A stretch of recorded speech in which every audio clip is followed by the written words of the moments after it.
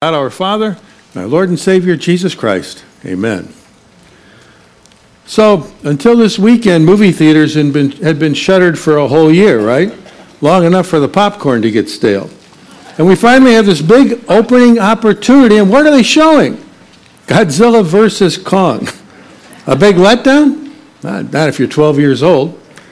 To be fair, people who've actually seen advanced screenings are giving this fourth film in the Monster Universe series high marks, particularly for the special effects. Of course, we're reading more and more about how people are being paid to write good reviews these days, so there's that.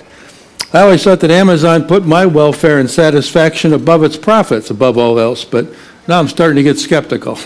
Just kidding. As for Godzilla, I grew up back when special effects were a man in a rubber suit destroying a miniature model of Tokyo. That end of the business has come a long way since then. It really has. These days, they're much more believable, almost like being there. But they need to be. They're playing to a way more sophisticated audience. So think about this. If you were going to create a religion these days that was centered around the premise that God visited the earth to save sinful mankind, if you wanted to make it as convincing as possible, how would you do it? Well, you'd want to start out with some absolute certainty, wouldn't you? You'd need to make sure there are plenty of eyewitnesses from start to finish. Maybe you'd have God turning up in some unmistakably public place, like giving a speech at the United Nations. That would sure get the attention of the 24-hour news networks. They'd pick it up right away. God's speech would be bounced off dozens of satellites, and people all over the world could hear it in real time. You want to roll out a few miracles, too, big ones. Like when God showed Moses how to part the Red Sea. That was impressive. But this is the 21st century, and maybe you'd want to step that up a little bit. Maybe you'd want to carve out a real-life footpath all the way from maybe New York to London. Maybe. The U.S. Navy has its Blue Angels precision flying team. You might want some real angels flying circles around those fighter jets at their next show. You know, we've been jaded by some pretty realistic special effects over the years, and so you're going to need something pretty spectacular and yet still believable if you want to get people's attention and keep it. If they think you faked it, well, you're through. So if all that rings even a little true or makes even a little sense, is it a wonder that a man rising from the dead when no one is around to see it might not be splashy enough to get people's attention these days? There's no deafening explosion of the rock that was sealing the tomb, no blinding lights as Jesus stepped forth, alive again. At least as far as we know, the stone had simply been rolled away, reopening access to the burial chamber. The gospel accounts even seem to vary little in their telling of the Easter story until you dig deeper. And Mark's gospel, which tends to focus on the headlines, offers the fewest details of all, our gospel reading this morning. At the heart of his gospel is really a whole lot of, well, not much. Just a single angel and an empty tomb. But less detail doesn't make it any less spectacular. Jesus rose from the dead. Now, if he just disappeared and went back into heaven on Sunday morning so long ago, it would be even harder for people to believe. After all, it's God's promise of life beyond this life. So let's back it up a little bit and be astonished and assured ourselves by the Easter resurrection of Jesus. The women headed to the empty tomb early that Easter Sunday morning, having no illusions they were going to find any life there. They had little reason to believe this grim task would be any different from all the other times they'd performed it. They'd seen death before. They'd returned to the tombs many times in the past to take care of friends, family members, always finding the same thing. The cemetery wasn't a place of life, and those who were laid among the rocks there were always dead, cold and lifeless. That's why they came with spices that morning. You didn't bring those unless you were expecting to find death among the stone tombs. Jewish burial rites at the time meant anointing the dead body with spices in order to hasten the decomposition and cover the odor.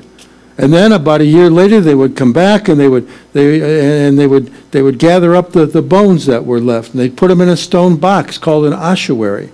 That stone box would be placed into a niche at the back of the tomb, and that same tomb would be used over again and again, many times. Now that morning they came to anoint the body of the one that they'd hoped would bring new life to a world that was so desperately looking for it. When Jesus of Nazareth had been with them, they felt like anything was possible, anything at all. They'd seen him heal people from disease. They'd seen demons cast out with just a word. They'd even seen the dead brought back to life. They'd heard heard him talk about the kingdom of God, which sounded to them like a whole new world, sustaining a different kind of life than the one they were used to, a world where he said the first would be last and the last first, a world where violence and pain would be no more, a world where the brokenness and the sins of the past are forgiven, where everything and everyone is made new. But this wasn't some distant world. In fact, Jesus said that this seemingly alien world was already here and breaking in among them just through his own life and ministry. Then that life had been cut short. Jesus had been nailed to a Roman cross as a criminal, a revolutionary who had threatened the world those in power knew and enjoyed. He talked as if he were from somewhere else, not from this world. And if his wisdom and the authority with which he spoke and he taught seemed at times to be otherworldly, well, it was for a good reason. Jesus was the Son of God. Divine, and yet at the same time he was fully human, like them, like us. They knew his family, his mother Mary, Joseph, his father, who had been a carpenter in Nazareth. These women had been followers of Jesus and had changed their lives, some of them in miraculous ways. But now he was dead, and the familiar burial work of the old world needed to be completed.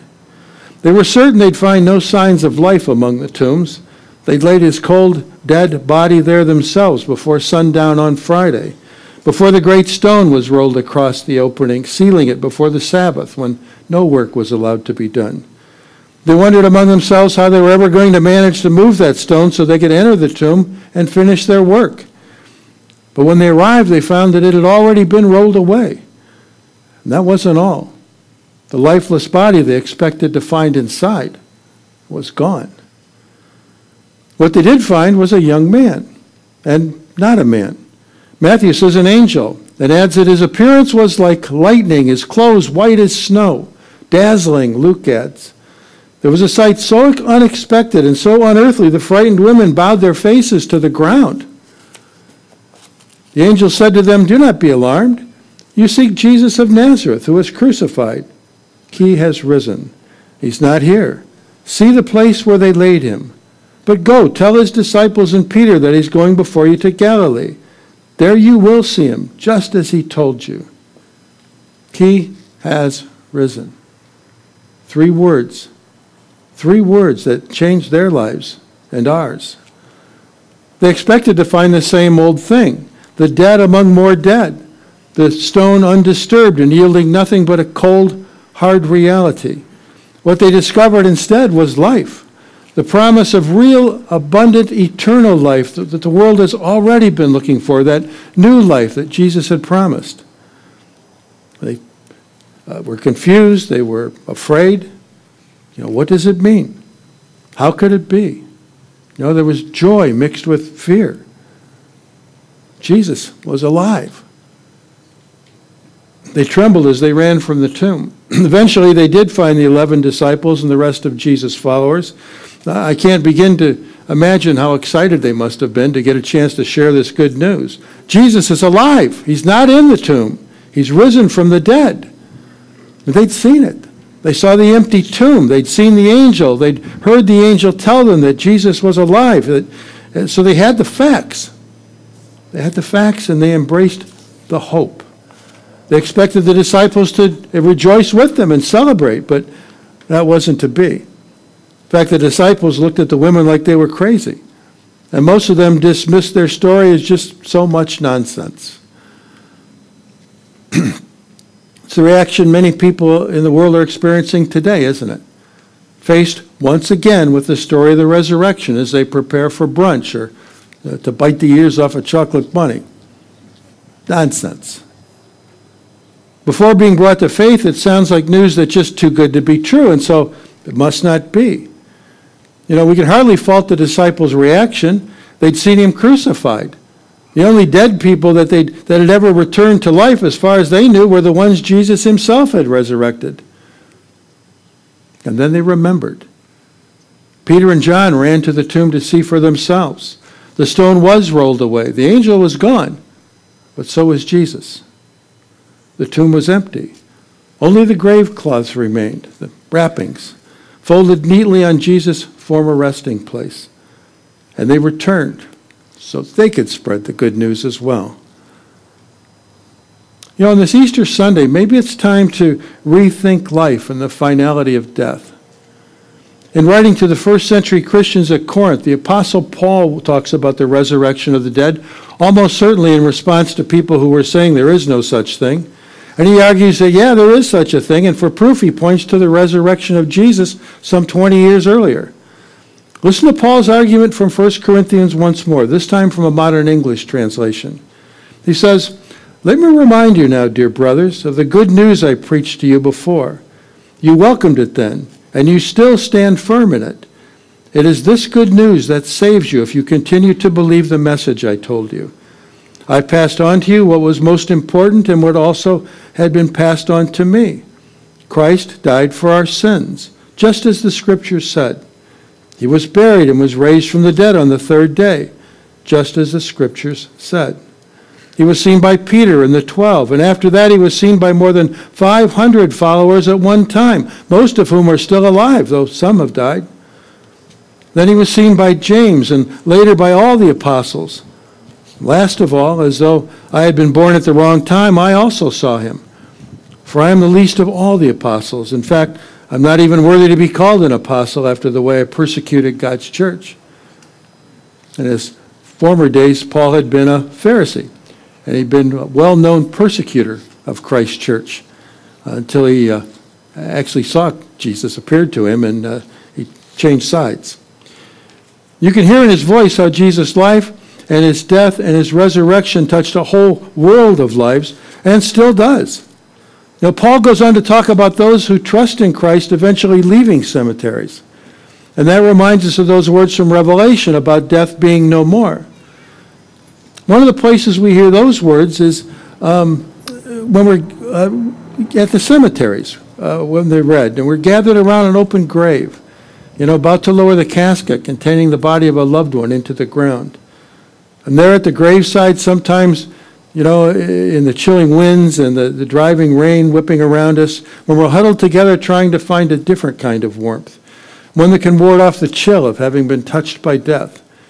We need to hear this promise of another life from God. See, the home of God is now with his people, it says. He will dwell with them. They will be his people, and God himself will be with them. He will wipe every tear from their eyes. Death will be no more. Mourning and crying and pain will be no more, for the first things have passed away. The first things have passed away. That's another way of saying that this fallen world has passed away, or we've moved beyond this fallen world. Don't you ever feel like you live in bondage some days? Victimized? Trampled under? Your choices restricted? Your hopes stolen away? That's what living in a fallen, sinful world is like. We get some good days and we get some not so good days, but the good days never seem to last very long, and the not so good days seem to stretch on forever, don't they? It's all about that line between good and bad getting blurred. But by God's grace, as children of God, people of God, living in a world very different from the one God originally intended for us, we no longer have to let our fallen world shackle us. Jesus did rise from the dead. There are no ifs about that. There are plenty of eyewitnesses. We just have to allow ourselves to get past the mystery of it. And we can, with God's help.